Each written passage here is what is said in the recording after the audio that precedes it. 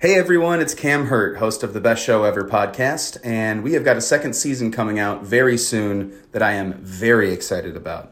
We've got some very cool special guests, including musical acts that we all love, like Karina Reichman, Daniel Donato, Jake Brownstein from Eggy, Rick and Peter from Goose, and many more. Tune in for new episodes dropping on Osiris Media March 5th on the Best Show Ever podcast. Osiris. Welcome to Wheels Off, a show about the messy reality of the creative life. I'm Rhett Miller. That's when it got wheels off. We started over, we ain't gonna stop. Oh, she made me feel like a god. That's when it got wheels off. Duquette Johnston has a crazy story, and we don't really get into it during this upcoming episode of Wheels Off that you're about to hear. His new album just dropped. It's fantastic. It's called The Social Animals. It's got an all-star band backing him up. It's a very cool rock and roll album. He was in a band called Verbena that started around the same time as the 97s. They were on Merge Records, and they did really well. They signed to Capitol in the late 90s, and he, from there, went into this. He described it as a roller coaster. He was in and out of jail, drug problems, quitting bands, breaking bands up. He went through a lot, and in the last decade has found himself, I think it's safe to say, in a pretty good place, in a better place. His new album captures a lot of what he's gone through. It's really cool. I mean, he describes it as a very personal album, and listening to it, you can imagine that this guy has been through a lot. He runs what sounds like a really cool community center, art gallery, music venue, clothing store down in Birmingham, Alabama, Club Duquette. He's a cool guy, man. He's got a lot going on. He's got a lot of thoughts. He's been through a lot. I probably just said that 5 different times, but that's sort of Duke's bullet point. And I'm really grateful that I got to get his perspective for Wheels Off. I think you're going to love this conversation. I know I drop a big F-bomb. We probably curse a few times. What are you going to do? You got a couple of indie rockers on a Zoom call. Anyway, please welcome to Wheels Off, Duquette Johnston. So you go by Duke. Yeah, Duquette Johnston is my full name. Most of my friends call me Duke. Okay, Duquette, not Duquette. Duquette, yes. Duquette. Okay, good. That's good to know. Yeah, this is cool. And I want to ask you all sorts of stuff, but I don't want to waste it. So I want to ask during the thing. So, look, you can see my dog. He's sleeping. Yeah. All right. So let's see. I'll take a deep breath. Welcome to Wheels Off, Duquette Johnston. Thank you so much for joining me here today. How are you doing? I'm doing great, man. I'm doing really good. Really cool. For the edification of our listeners, from where are you joining us? I'm in Birmingham, Alabama. Nice. You've got a nice little setup there. It looks like some cool art behind you. Yeah, I'm in it's a mess right now. I'm in my basement studio, and everything's kind of broken down because I just had rehearsals this past weekend up in Florence, Alabama. So it was either do this at my shop that my wife and I own and risk a lot of interruptions, or run home and do this down in my basement studio, creative space. But yeah, my wife's a painter, so we collect a lot of crazy art, and I have her art, and I have my son's art and friends' art, and this space is just all about that. Yeah. Well, congrats on the new record. I'm excited. It sounds like you're going to maybe go out and do some shows and stuff behind it, but it sounds so great. Thank you, man. I appreciate it. So, okay. And this is a podcast about creativity and the creative life. So let me know, what creative project are you working on right now, and how does it light you up? Well, I mean, right now I'm working on promoting The Social Animals, my new album that just came out. That album lights me up for a lot of reasons. And sidebar, I think I'm always kind of working on creative projects. Like, my wife and I, for years, have been really fortunate to intentionally live a very creative life the way we want to live. And I can dive more into that. But so I'm really lucky that I get to just always be working on some creative project, be it with music or like merch for our store, which is like graphic tees, bandanas, working on our first line of basics, like clothing that we're going to produce. But my record, The Social Animals, this really got me lit up, is the album that's out right now. And I mean, I worked on this album for a long time before I even recorded it. It's the most patient I've been to let a project just breathe and be and exist without trying to force my ego or my will upon it, so to speak, you know? And so now that it's coming out, I'm excited that I get to share it and that I get to share the stories behind it and that I get to connect with people and see how the songs connect to them and why they connect to them. Because, you know, in the past, I think I learned during the last many years, especially the last several years during the pandemic, was to let my creation be and let it be to each person what they want it to be. You know, that it's none of my business how people connect to the music. It's my job to create it, let it out there, and then let the universe do its thing. So yeah, that's what I'm excited about, man. Do you have a hard time being patient? I used to. I mean, I know I do. So it's just when you said that, it clicked with me that like the fact that this time around you're letting yourself be patient. It sounds great. Yeah, I think I had a fear that years ago that I needed to be constantly releasing music as much as I humanly could, because I was lucky enough to live through so many crazy things in my life that I was like, I don't know if I'm going to get to do this again. So I want to put out as much music as I can. But through my life, I had no control over a lot of the delays on this record. Some were intentional, very intentional when it came to artwork and finding the right like label partner or home and people to be like on the team of the album. But I struggled a lot with patience, but having a son, like my son just turned 8, will teach you patience like nothing else.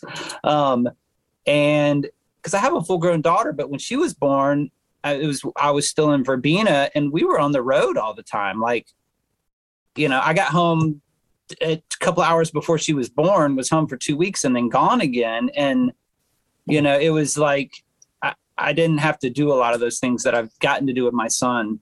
And I'm really grateful that I got to be around for it because I missed so much, but that taught me patience. And then my wife and I spent a lot of our time working on, especially over the last several years, on trying to change like our neural pathways. We talk about it and joke that we sound like we're in a cult when we're talking about it, but you know, just trying to rewire our thought process and how we think and the life we want to live and the intentionality behind it. And that has taught me a lot of great patience because there's a lot of work that is being done in stillness.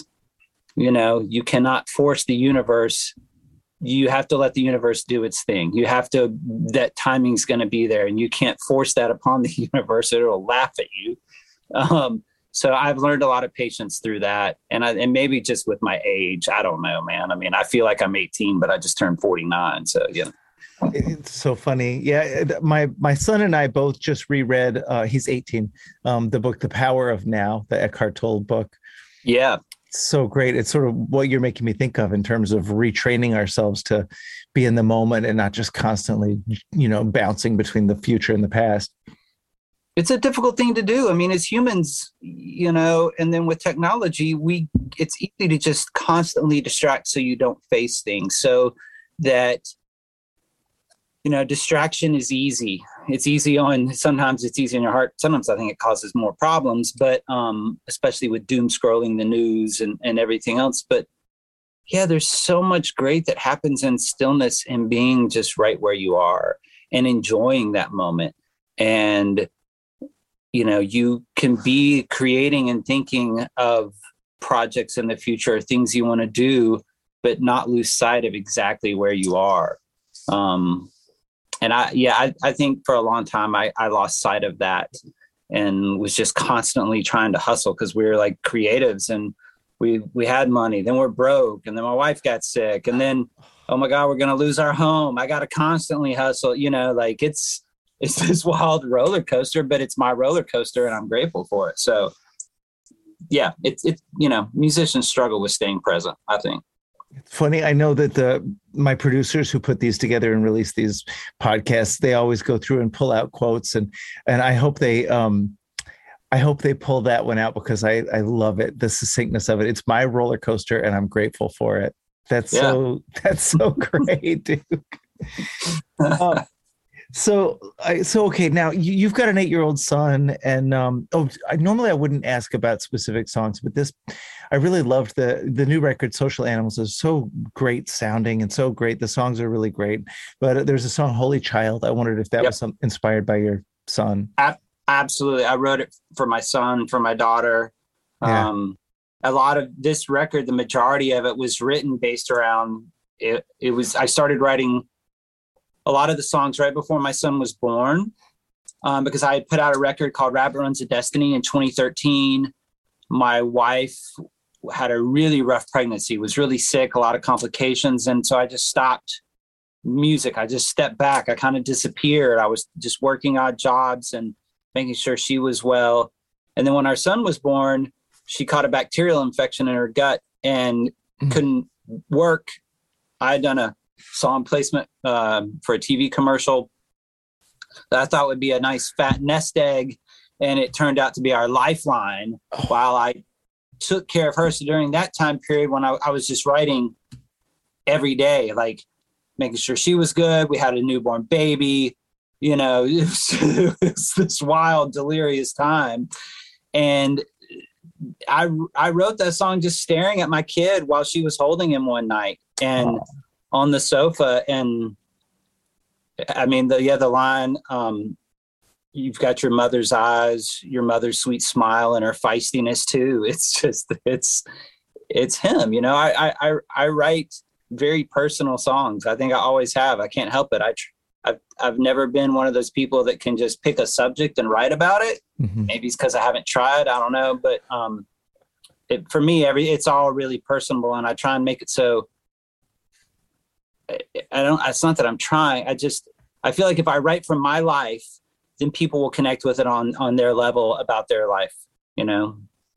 Yeah, that's the great sort of intellectual contradiction, right? The idea that you want to create art that's universal, but the way to do that is to create something that's intensely personal to you, because then by virtue of its honesty, it will become universal. Does that make sense?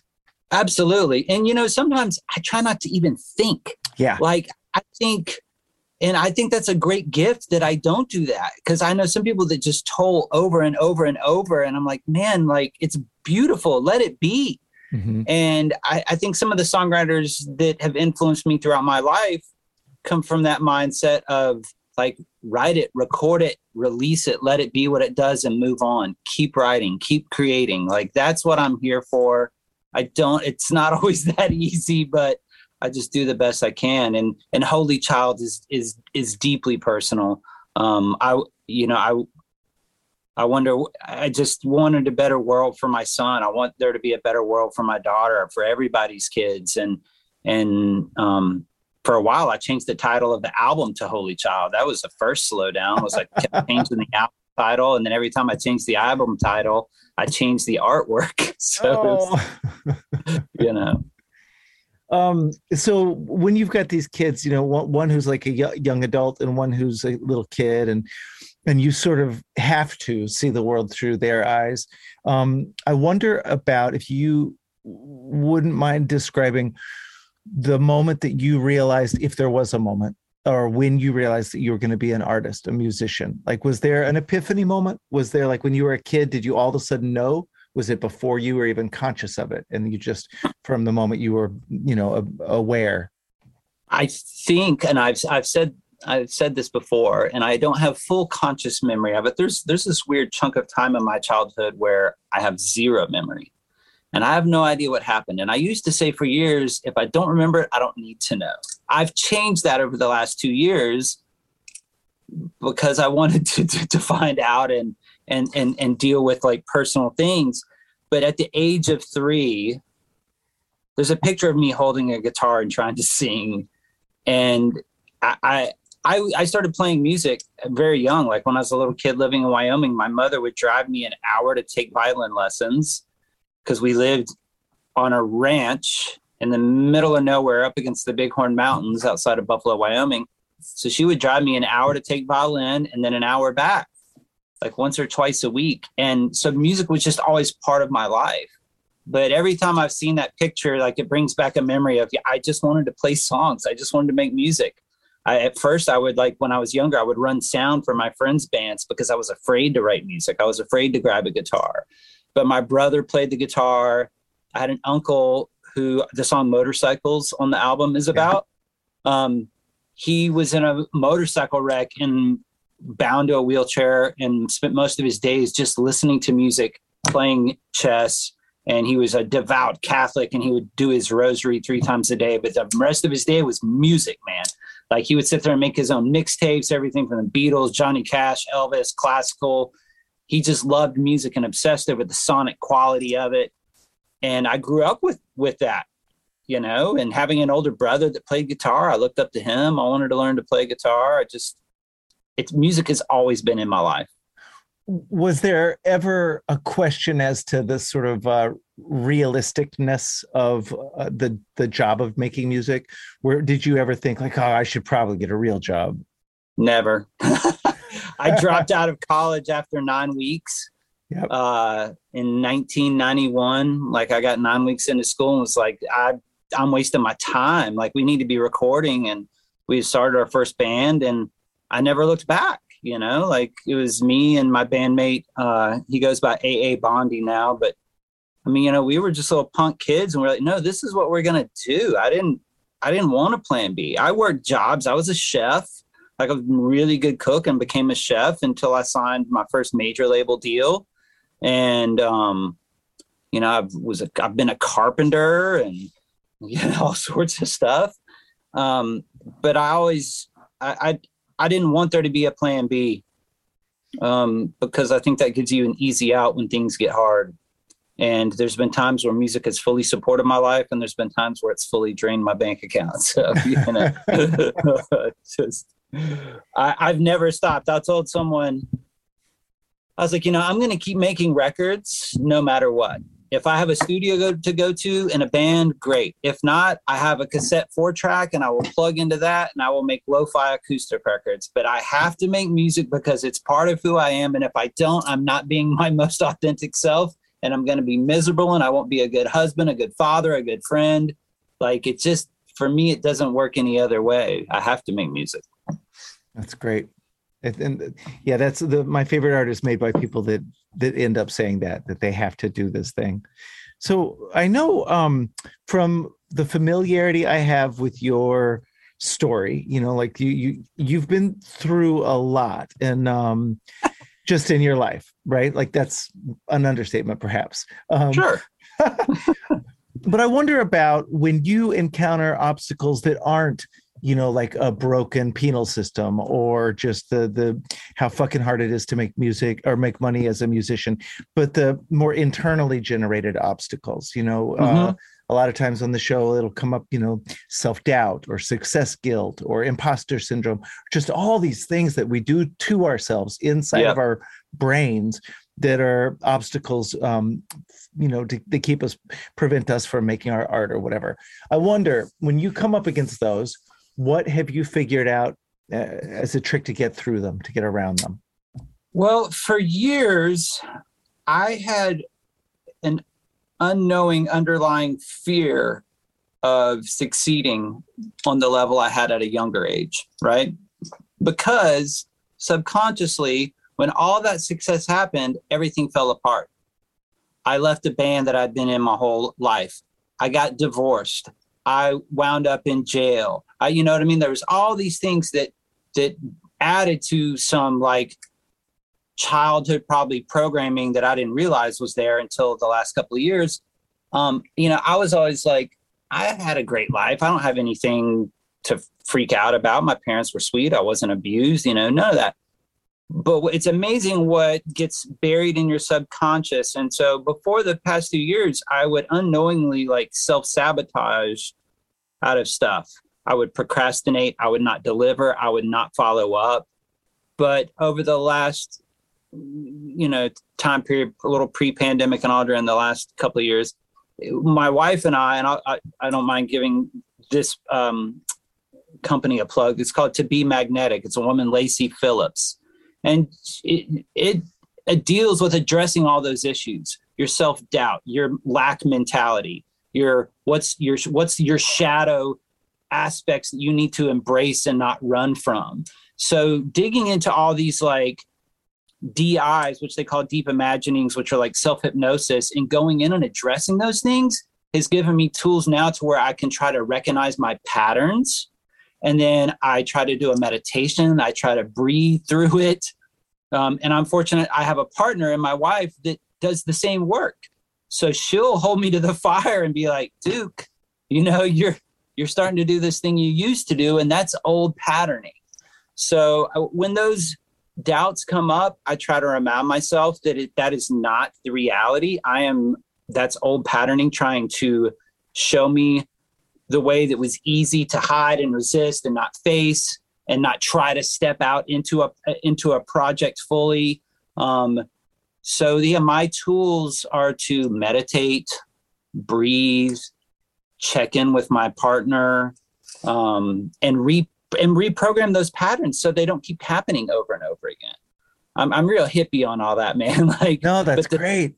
But the science, I think the science that is coming out, because even myself at first was like, this is too woo-woo. I'm a hippie, but this sounds really like upper middle class, white privileged BS. Like, I don't want to do any part of it. And then as I started like listening to scientists on podcasts about it and people that are actually doing studies, and then once I started doing the work, it was like, holy crap, man. Like the fear of success thing was really real for me.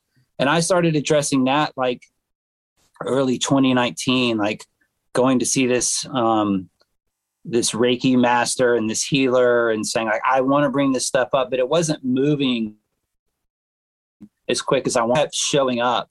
And then when I went to a NET therapist, which is a neuro-emotional technique, man, this woman, I love, like, I don't want to slowly unravel things. I like cutting the onion open, getting to the core and like, let's address it. Let's face it. Let's bring it out and deal with it. And once I saw her, she helped me really break through some shadow stuff, address it. And look, it will always be going on. Those things can always try to come up, but giving yourself tools with how to deal with it, not being afraid to address it and to change, and not being afraid to talk about it openly and share it with others. So maybe it helps them. I mean, I don't give a damn what anybody thinks. So I'm just, I'm going to do that. But those are the things. That's a very long-winded answer, but that's what I want. Yeah, that's great. Yeah, those things, that's what's helped me, like, especially over the last few years. Because literally, man, it's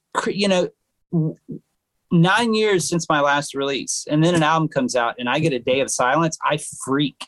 I mean, literally just this week, I'm like, oh my God, what are we doing? What's happening? What's going on with the record? And it's like, dude, it's been out not even 7 days. Breathe. Yeah. Enjoy this moment. Enjoy that it takes time for people to get turned on to a record, and enjoy the fact that I get to sit down and have conversations with fellow musicians and songwriters like you. Like, that's being in that present moment. That's like reining yourself in. But the meditations have been a massive help, man. Boy, it's incredible how often meditation comes up.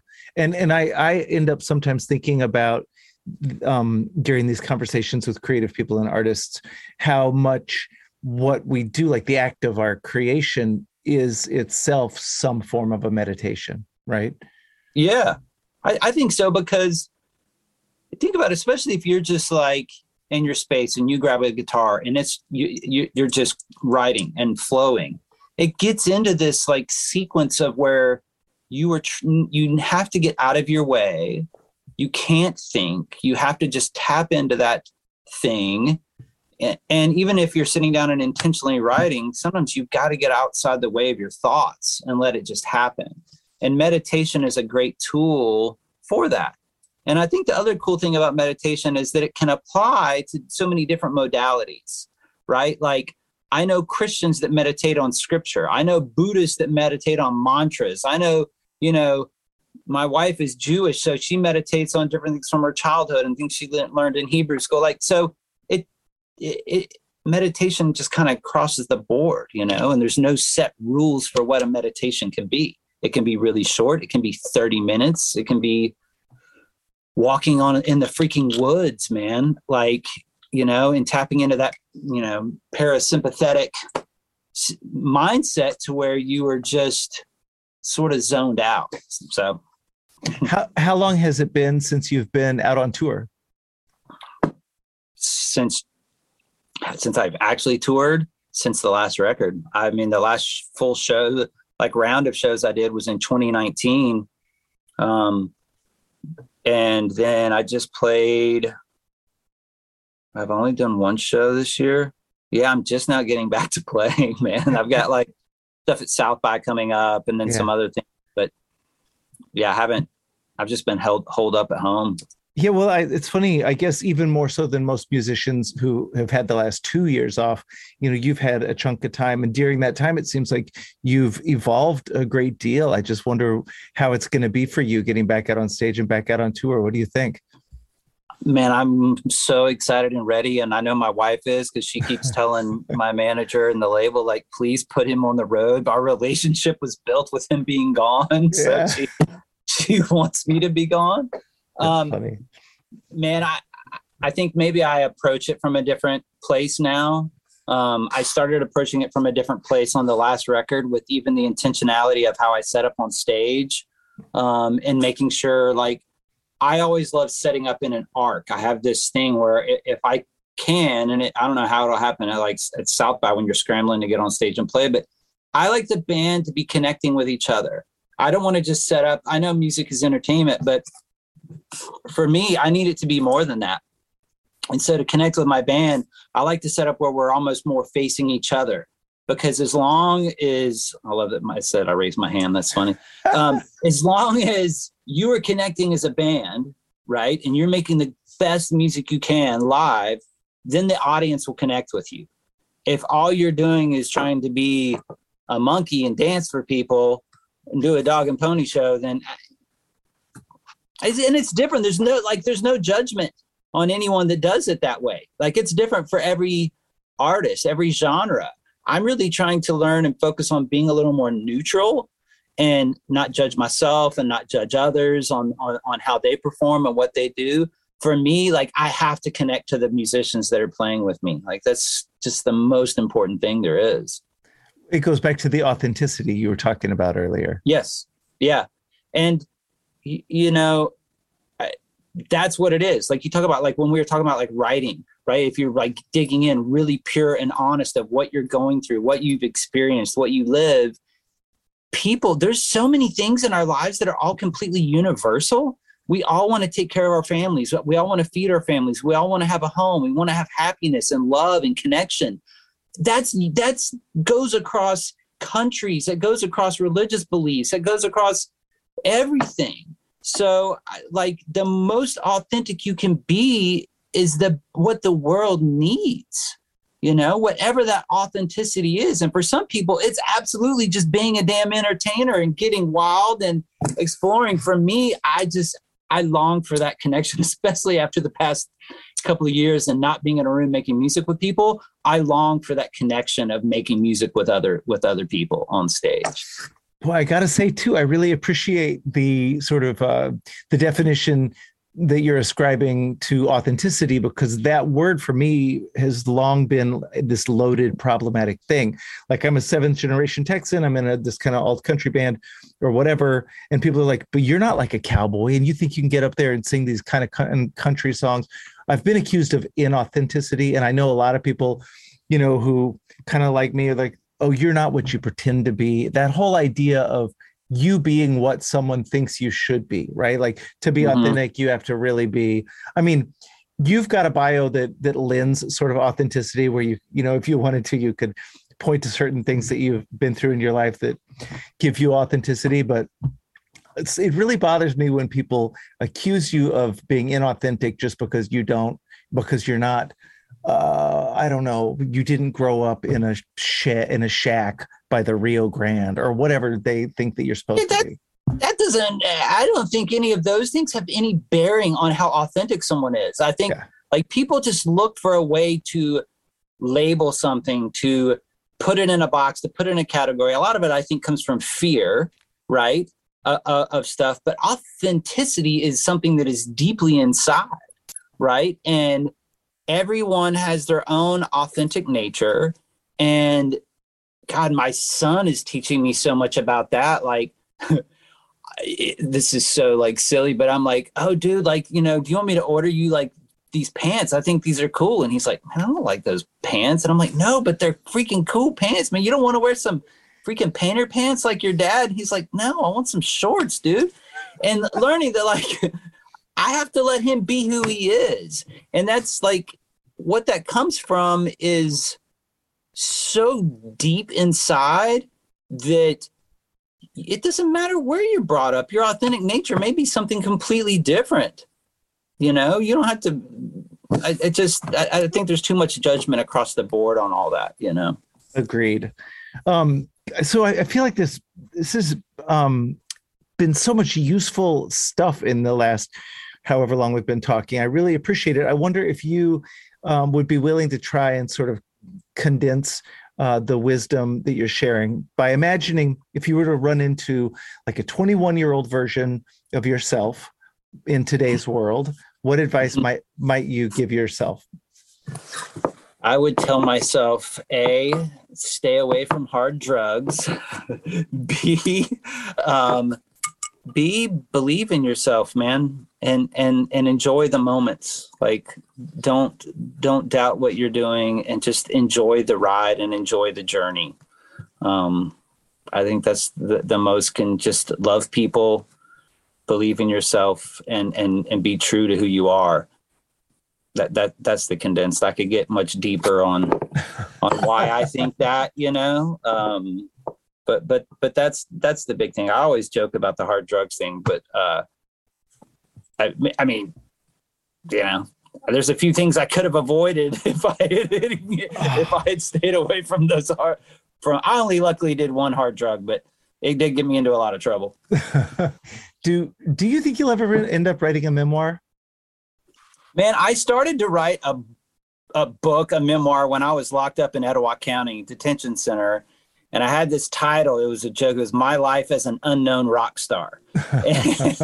And the first thing I wrote was about how cigarettes were my gateway drug. It wasn't weed or anything else, but it was nicotine and sugar. That was my gateway drug as a childhood. And then I never finished it because I started writing an album. I would like to write something. I think that I try to have so much gratitude and make sure that when I talk about all my life experiences, that it doesn't come off of like, oh, poor me, I'm a victim. I want it to be like, oh, I've just rolled with it and gone on this journey. And I hope that my experiences connect to you and can relate to you on some level. And maybe it helps you. Maybe it's just entertaining, you know. I don't know. Like, I've had a few people ask. So who knows? Maybe. Well, I feel like the Social Animals does a lot of the work that you're just describing, right? Like, it's this really beautiful personal account of what, you know, a lot of what you've gone through. And it's so great. Congratulations on that record. And thank you so much for spending time with me today. Yeah, man. Thank you. This is so cool, Duke. All right. Take care. I hope our paths cross out there on the road. And yeah, absolutely. Where are you based? And the thing is, we've crossed paths in the 90s. Past. Yeah. In the 90s. It was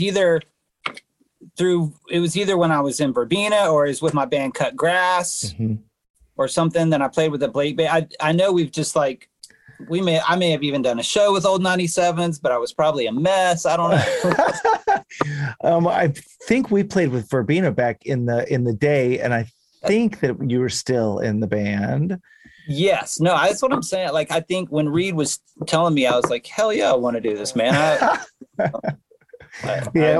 It's funny because I feel like we're very much on parallel tracks. Our stories are are pretty similar. And well, like I said, I hope our paths cross in real life soon. I'm in the Hudson Valley, and Cool. just north of Manhattan. But man, congrats on the new record, and have so much fun Thanks, bro. getting out there. And I hope you survive South by. And I'm mostly just going to eat food, man. I as of right now, I only have one show, and I'm cool with that. oh, that's perfect. I really just want to see my friends and eat good food and, wander around away from crowds. Nice. Well, thank you so much, Duke, All for right, bet. joining us here today. Yeah, brother. Yeah, I'll talk to you soon. All right. Thank you so much for listening to Wheels Off. Please be sure to rate and review the show on iTunes.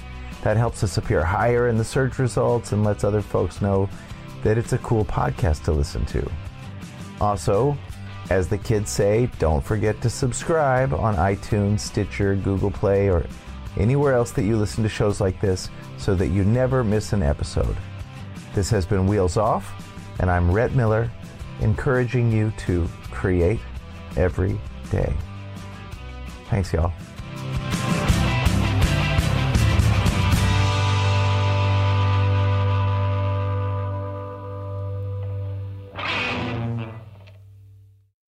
Osiris. Hey, what's up? This is Blake Weiland. I'm the host of the Tone Mob Podcast. It's a show where I interview guitar people about guitar stuff. We talk about their pedals, their amps, their accessories, their preferences, all that stuff, as well as a healthy dose of whatever comes up. Topics have ranged from aliens to addiction and anywhere in between. Oh yeah, and pizza. We're definitely going to be talking about pizza. So get the show wherever you're listening to this podcast at. Just search The Tone Mob in your search bar and it will pop right up. Come join us. We're having a lot of fun. Thanks for checking it out.